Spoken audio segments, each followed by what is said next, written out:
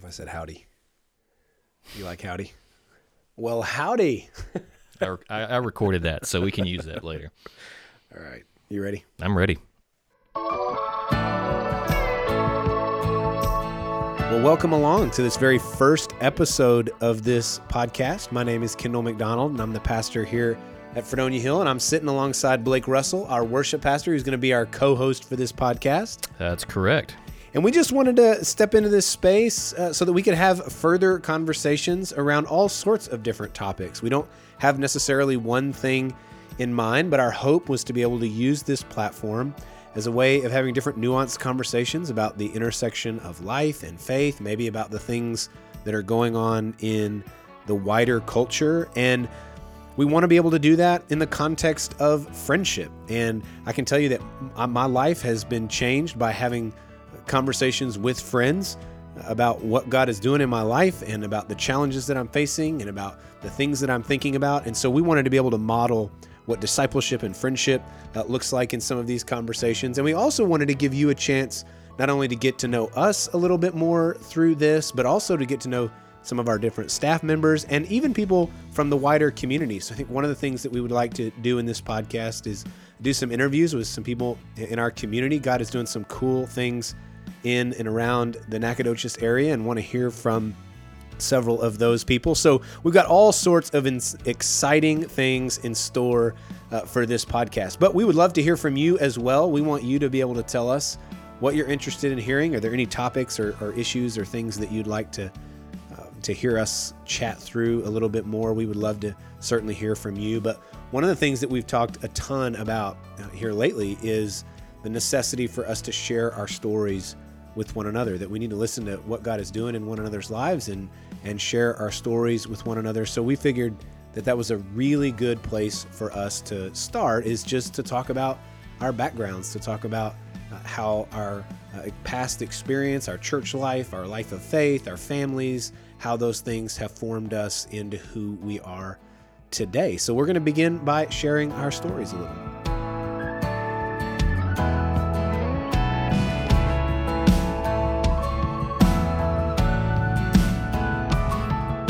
Start by just talking through things with Blake and his background. He's got some. Actually, he's going to tell this story, I think. But the Eagles played a major role in Blake's my development as a worship leader in church music. Yeah, the Lord used the Eagles to call Blake to ministry, I think, is something how that story goes.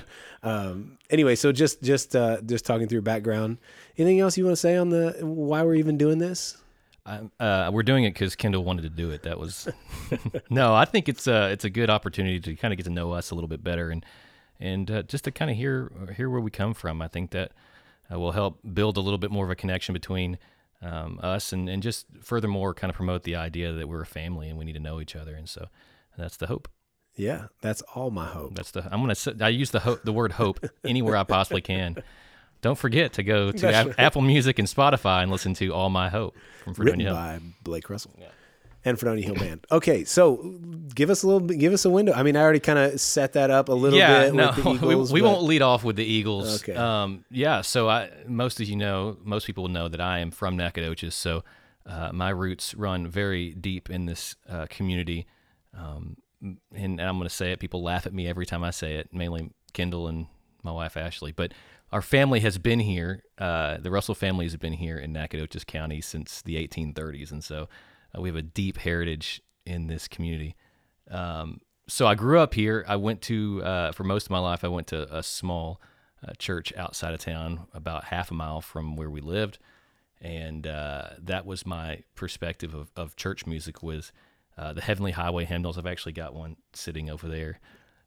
It's true. It's true. You cannot see it, but it's sitting on my writing desk because I was working on a song a couple weeks ago, and I thought, man, it would be great if it sounded kind of like songs did whenever I was a kid. So, and that's the direction we went with it. But anyway, so Heavenly Highway hymnals, shape notes, all those good things. A lot of you, if you grew up in a similar church, you'll know exactly what I'm talking about. But everybody that was singing on Sunday morning, which included the entire congregation, would sing a part. And so there's, you've got 4 parts, and you've got the guys singing the real low bass notes, and the lady singing way up high, and then they would repeat a line, and so that's really where I kind of developed my love for music, but also just being able to pick out harmonies and what singing was like in church.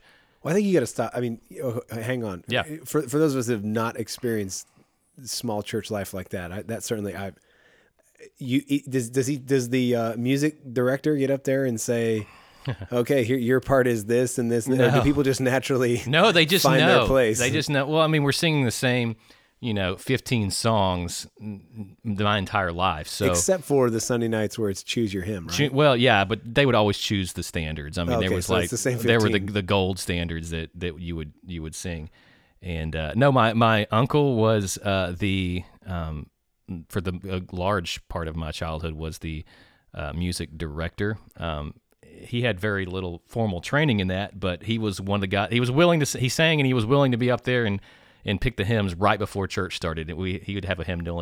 He'd flip through about 10 minutes before service starts and pick. Okay, we're going to do 196, 72, and 53. Those are the songs we're going to do today. And so that was kind of the methodology of. So of in the picking. congregation, you just have to find your place. You just kind of have to know your range and find your place. But I mean, it was very participatory. Everybody was like in it. My dad, and you guys know Roger Russell, oh man, he makes his first appearance on the first podcast. This is the first appearance that he'll have.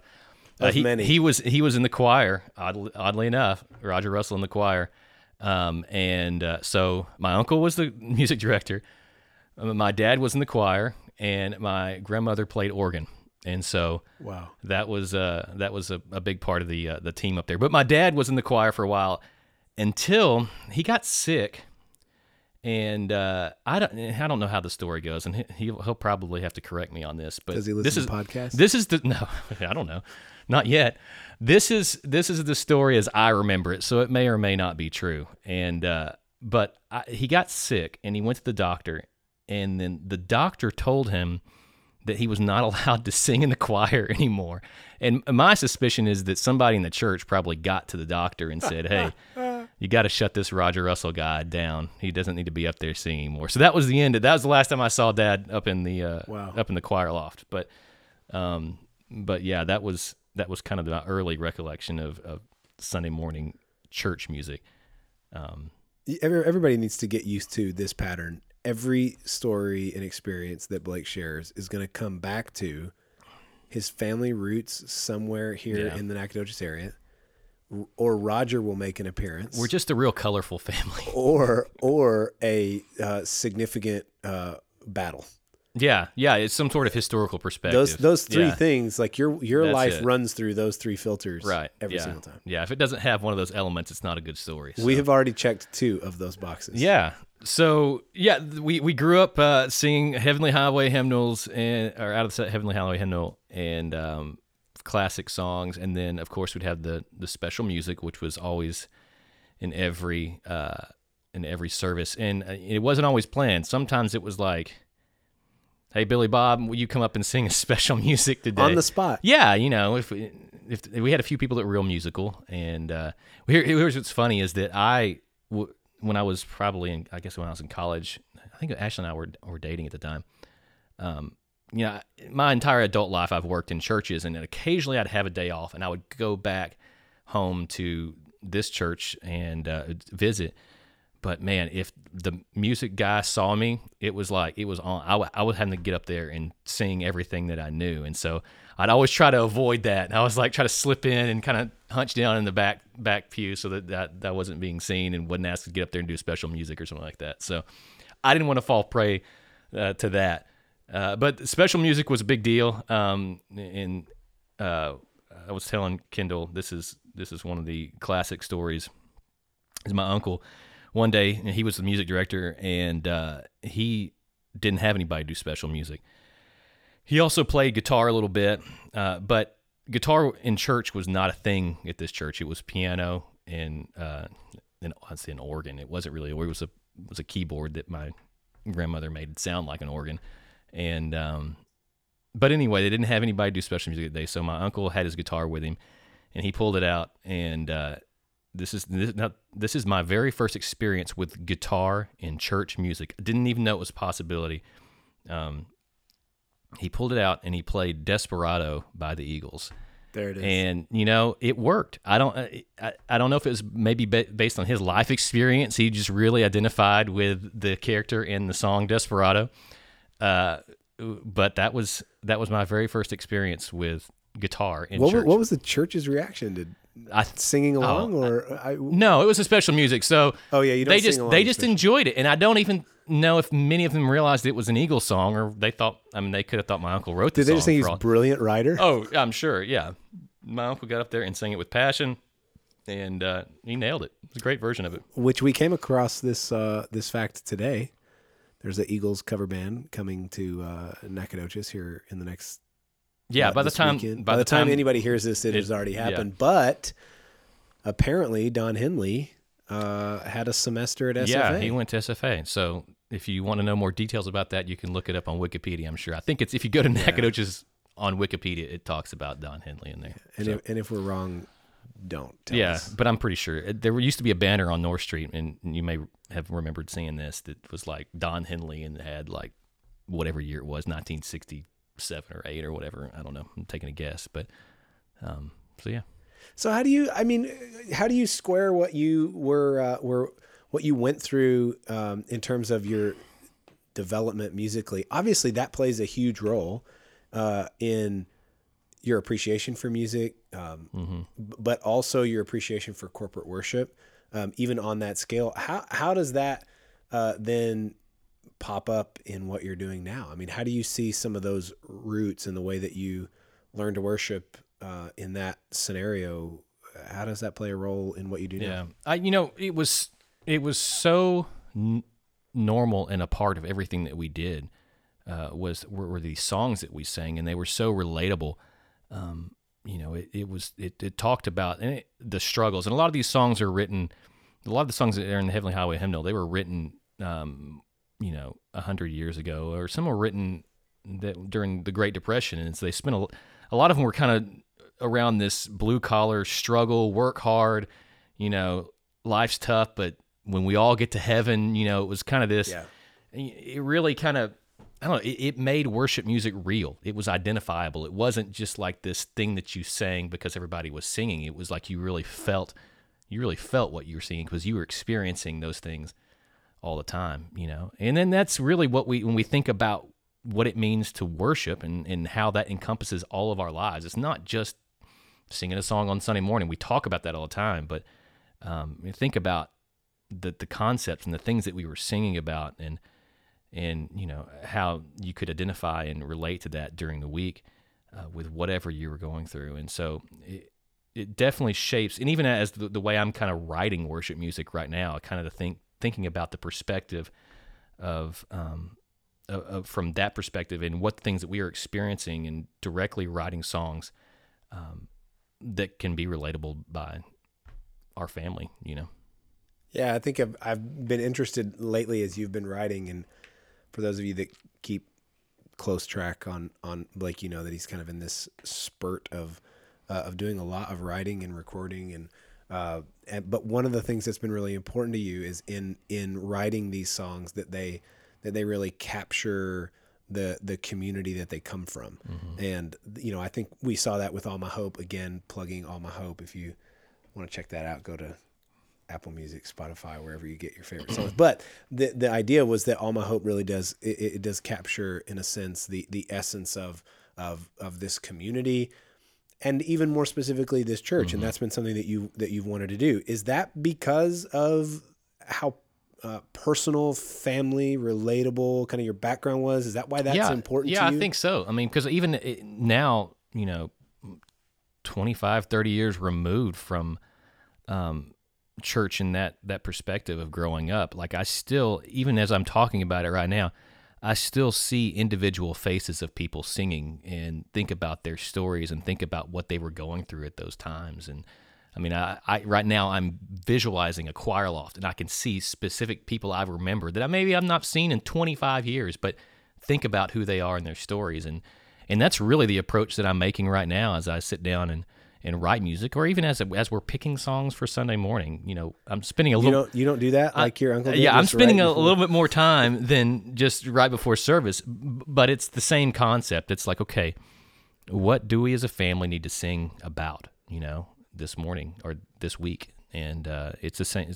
I think about each and every one. I'm say each and every one of you. I think about a lot of our church body whenever I'm doing that, and especially as I'm writing. And that's really something I'm trying to hone in on. It's as you start worship music. I've always said it's one of the most difficult genres to write, because you've got to write something, for one, that's singable, but you also have to write something that's true. You just can't pull things out of thin air. But it also has to be, interesting enough to listen to. So you've got like this 3-part thing that's got to come together. And so I've been trying to kind of pull in, okay, I really want to make it true and relatable, and to many groups of people, not just one group, but at the same time thinking about specific people as I'm doing it. And so it's been a really neat exercise, but it's also been really rewarding, and God's been faithful to kind of reveal those things to me in the words that need to be written and said. I'm excited because I've got a handful of songs right now that we're working on to record, and I don't know if all of them will be used for Sunday morning worship or if some will be used for just individual private worship, but there's a thought and purpose between all of them, and individuals and our family in mind throughout all of it. So I'm excited about that.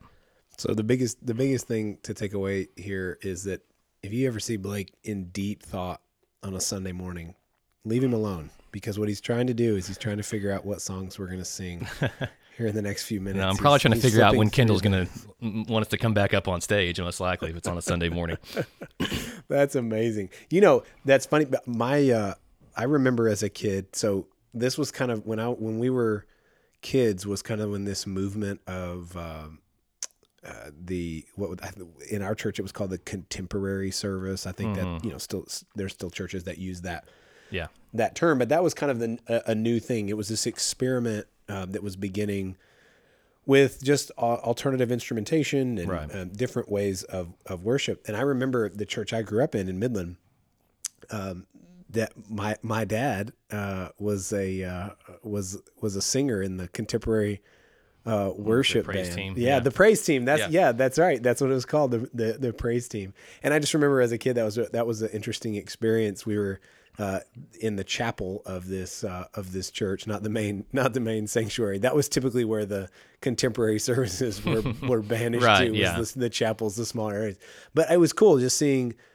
For you, talking about seeing a guitar in worship for the first time, that was some of my experience, and seeing my dad up there leading and singing was interesting. It was formational. I don't have a lick of musical talent at all, but seeing him lead worship was really formational, and still have those memories. Yeah, and during that time period, there was this term that kind of flew around called the worship wars, and it kind of, it pit these two groups together of traditional and contemporary, of like opposites that can't coexist together. And that's always been something that just really irked me. I just never was satisfied with that, because I grew up with these traditional songs and singing in a traditional way, and I still really love that. But at the same time, God was showing me other ways that we can lead worship and worship together. And I'll never forget, the first time I saw a guitar used in church was my uncle, but the first time I ever saw a worship band,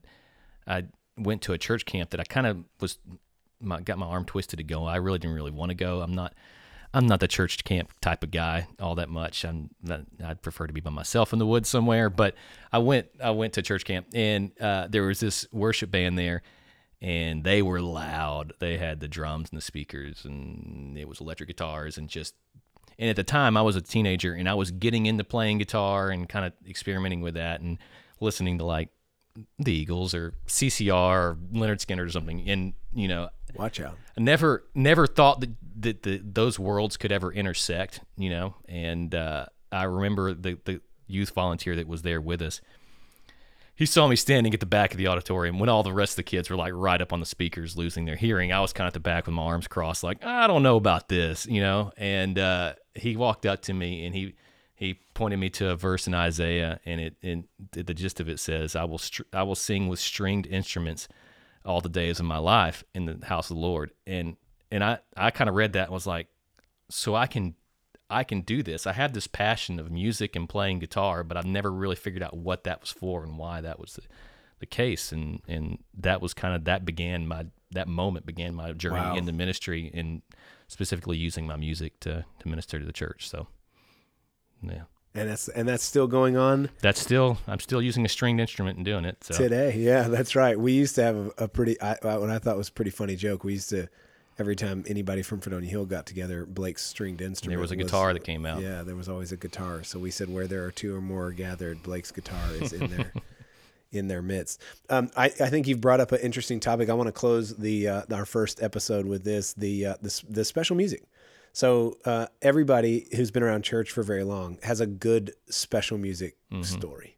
Either a disaster during special music or whatever it is. There's a good church special music story. Do you have any good church special music stories?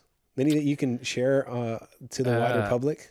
Oh man, this is not specifically a special music story, but it falls along the same line. So after I came back from that church camp, the first thing that I did, I was 16 years old. The first thing I did is I got my other two buddies that played guitar, and we started a band. It's time to start a band. We got to start a band, and we wanted to be a Christian band. We want to make Christian worship music. That was the idea. We got one of my buddies' little brother played drums, and that's a loose term. He got a pair of drum kit for Christmas, and he could hit it. That was pretty much the extent of it. He qualified. He could make sound, and so we needed a gig. And the youth were doing a Valentine's Day fundraising banquet at the church in the gym, which great, known for great sound, great sound, great acoustics in the gym. And so we practiced for months and picked out 3 songs. And one was like one that was on the radio at the time, which didn't. I was going to say, do you remember what they are? Yeah, I do remember. One of them was called One of These Days by FFH. Another one was a classic worship song, In the Secret. And then the last one that we had, we were kind of like the pre-show for the actual banquet itself. The last one we had was a song called We're Hungry. And it was a worship song, pretty popular back then. Yeah. And I'll never forget, we get to the chorus to this song, and we just start saying, "We are hungry," and all of a sudden the doors of the kitchen bust open, and they just start pushing out carts full of spaghetti, and I just about lost it as I was singing. Did they think that was the cue? I guess they thought that was, I mean, that was divine timing. It was the Holy Spirit, and so that was our very first gig as a band. We were called In the Sun back then. In the Sun. With S-O-N.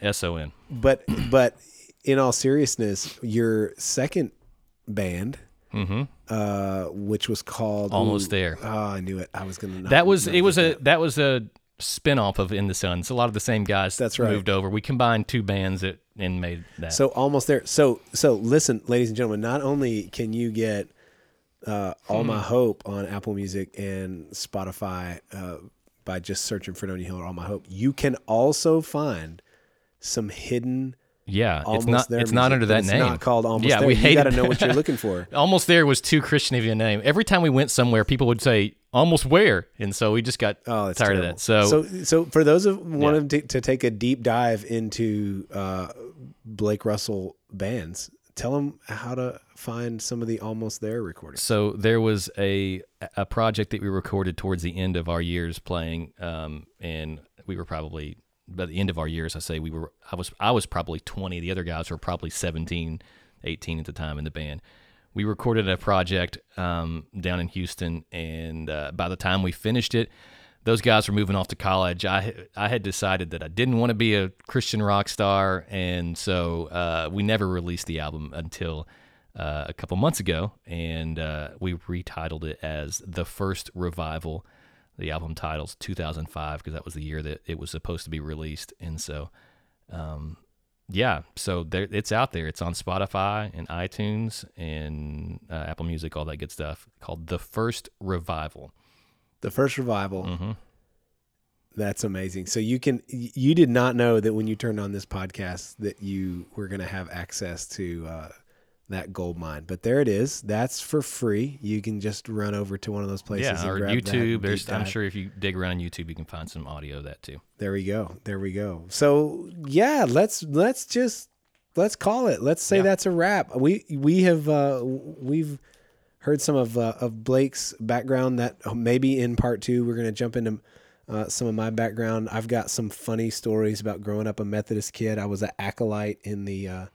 I don't even know what that means. That means you light the candles. I was a missionary Baptist. We didn't do all that stuff. No, you got to wear the robe and you've got to bring in the light to start the service. It was a big deal. I actually met. This will be maybe a teaser for the story. I actually met. He wasn't then president, but who eventually became president, George W. Bush.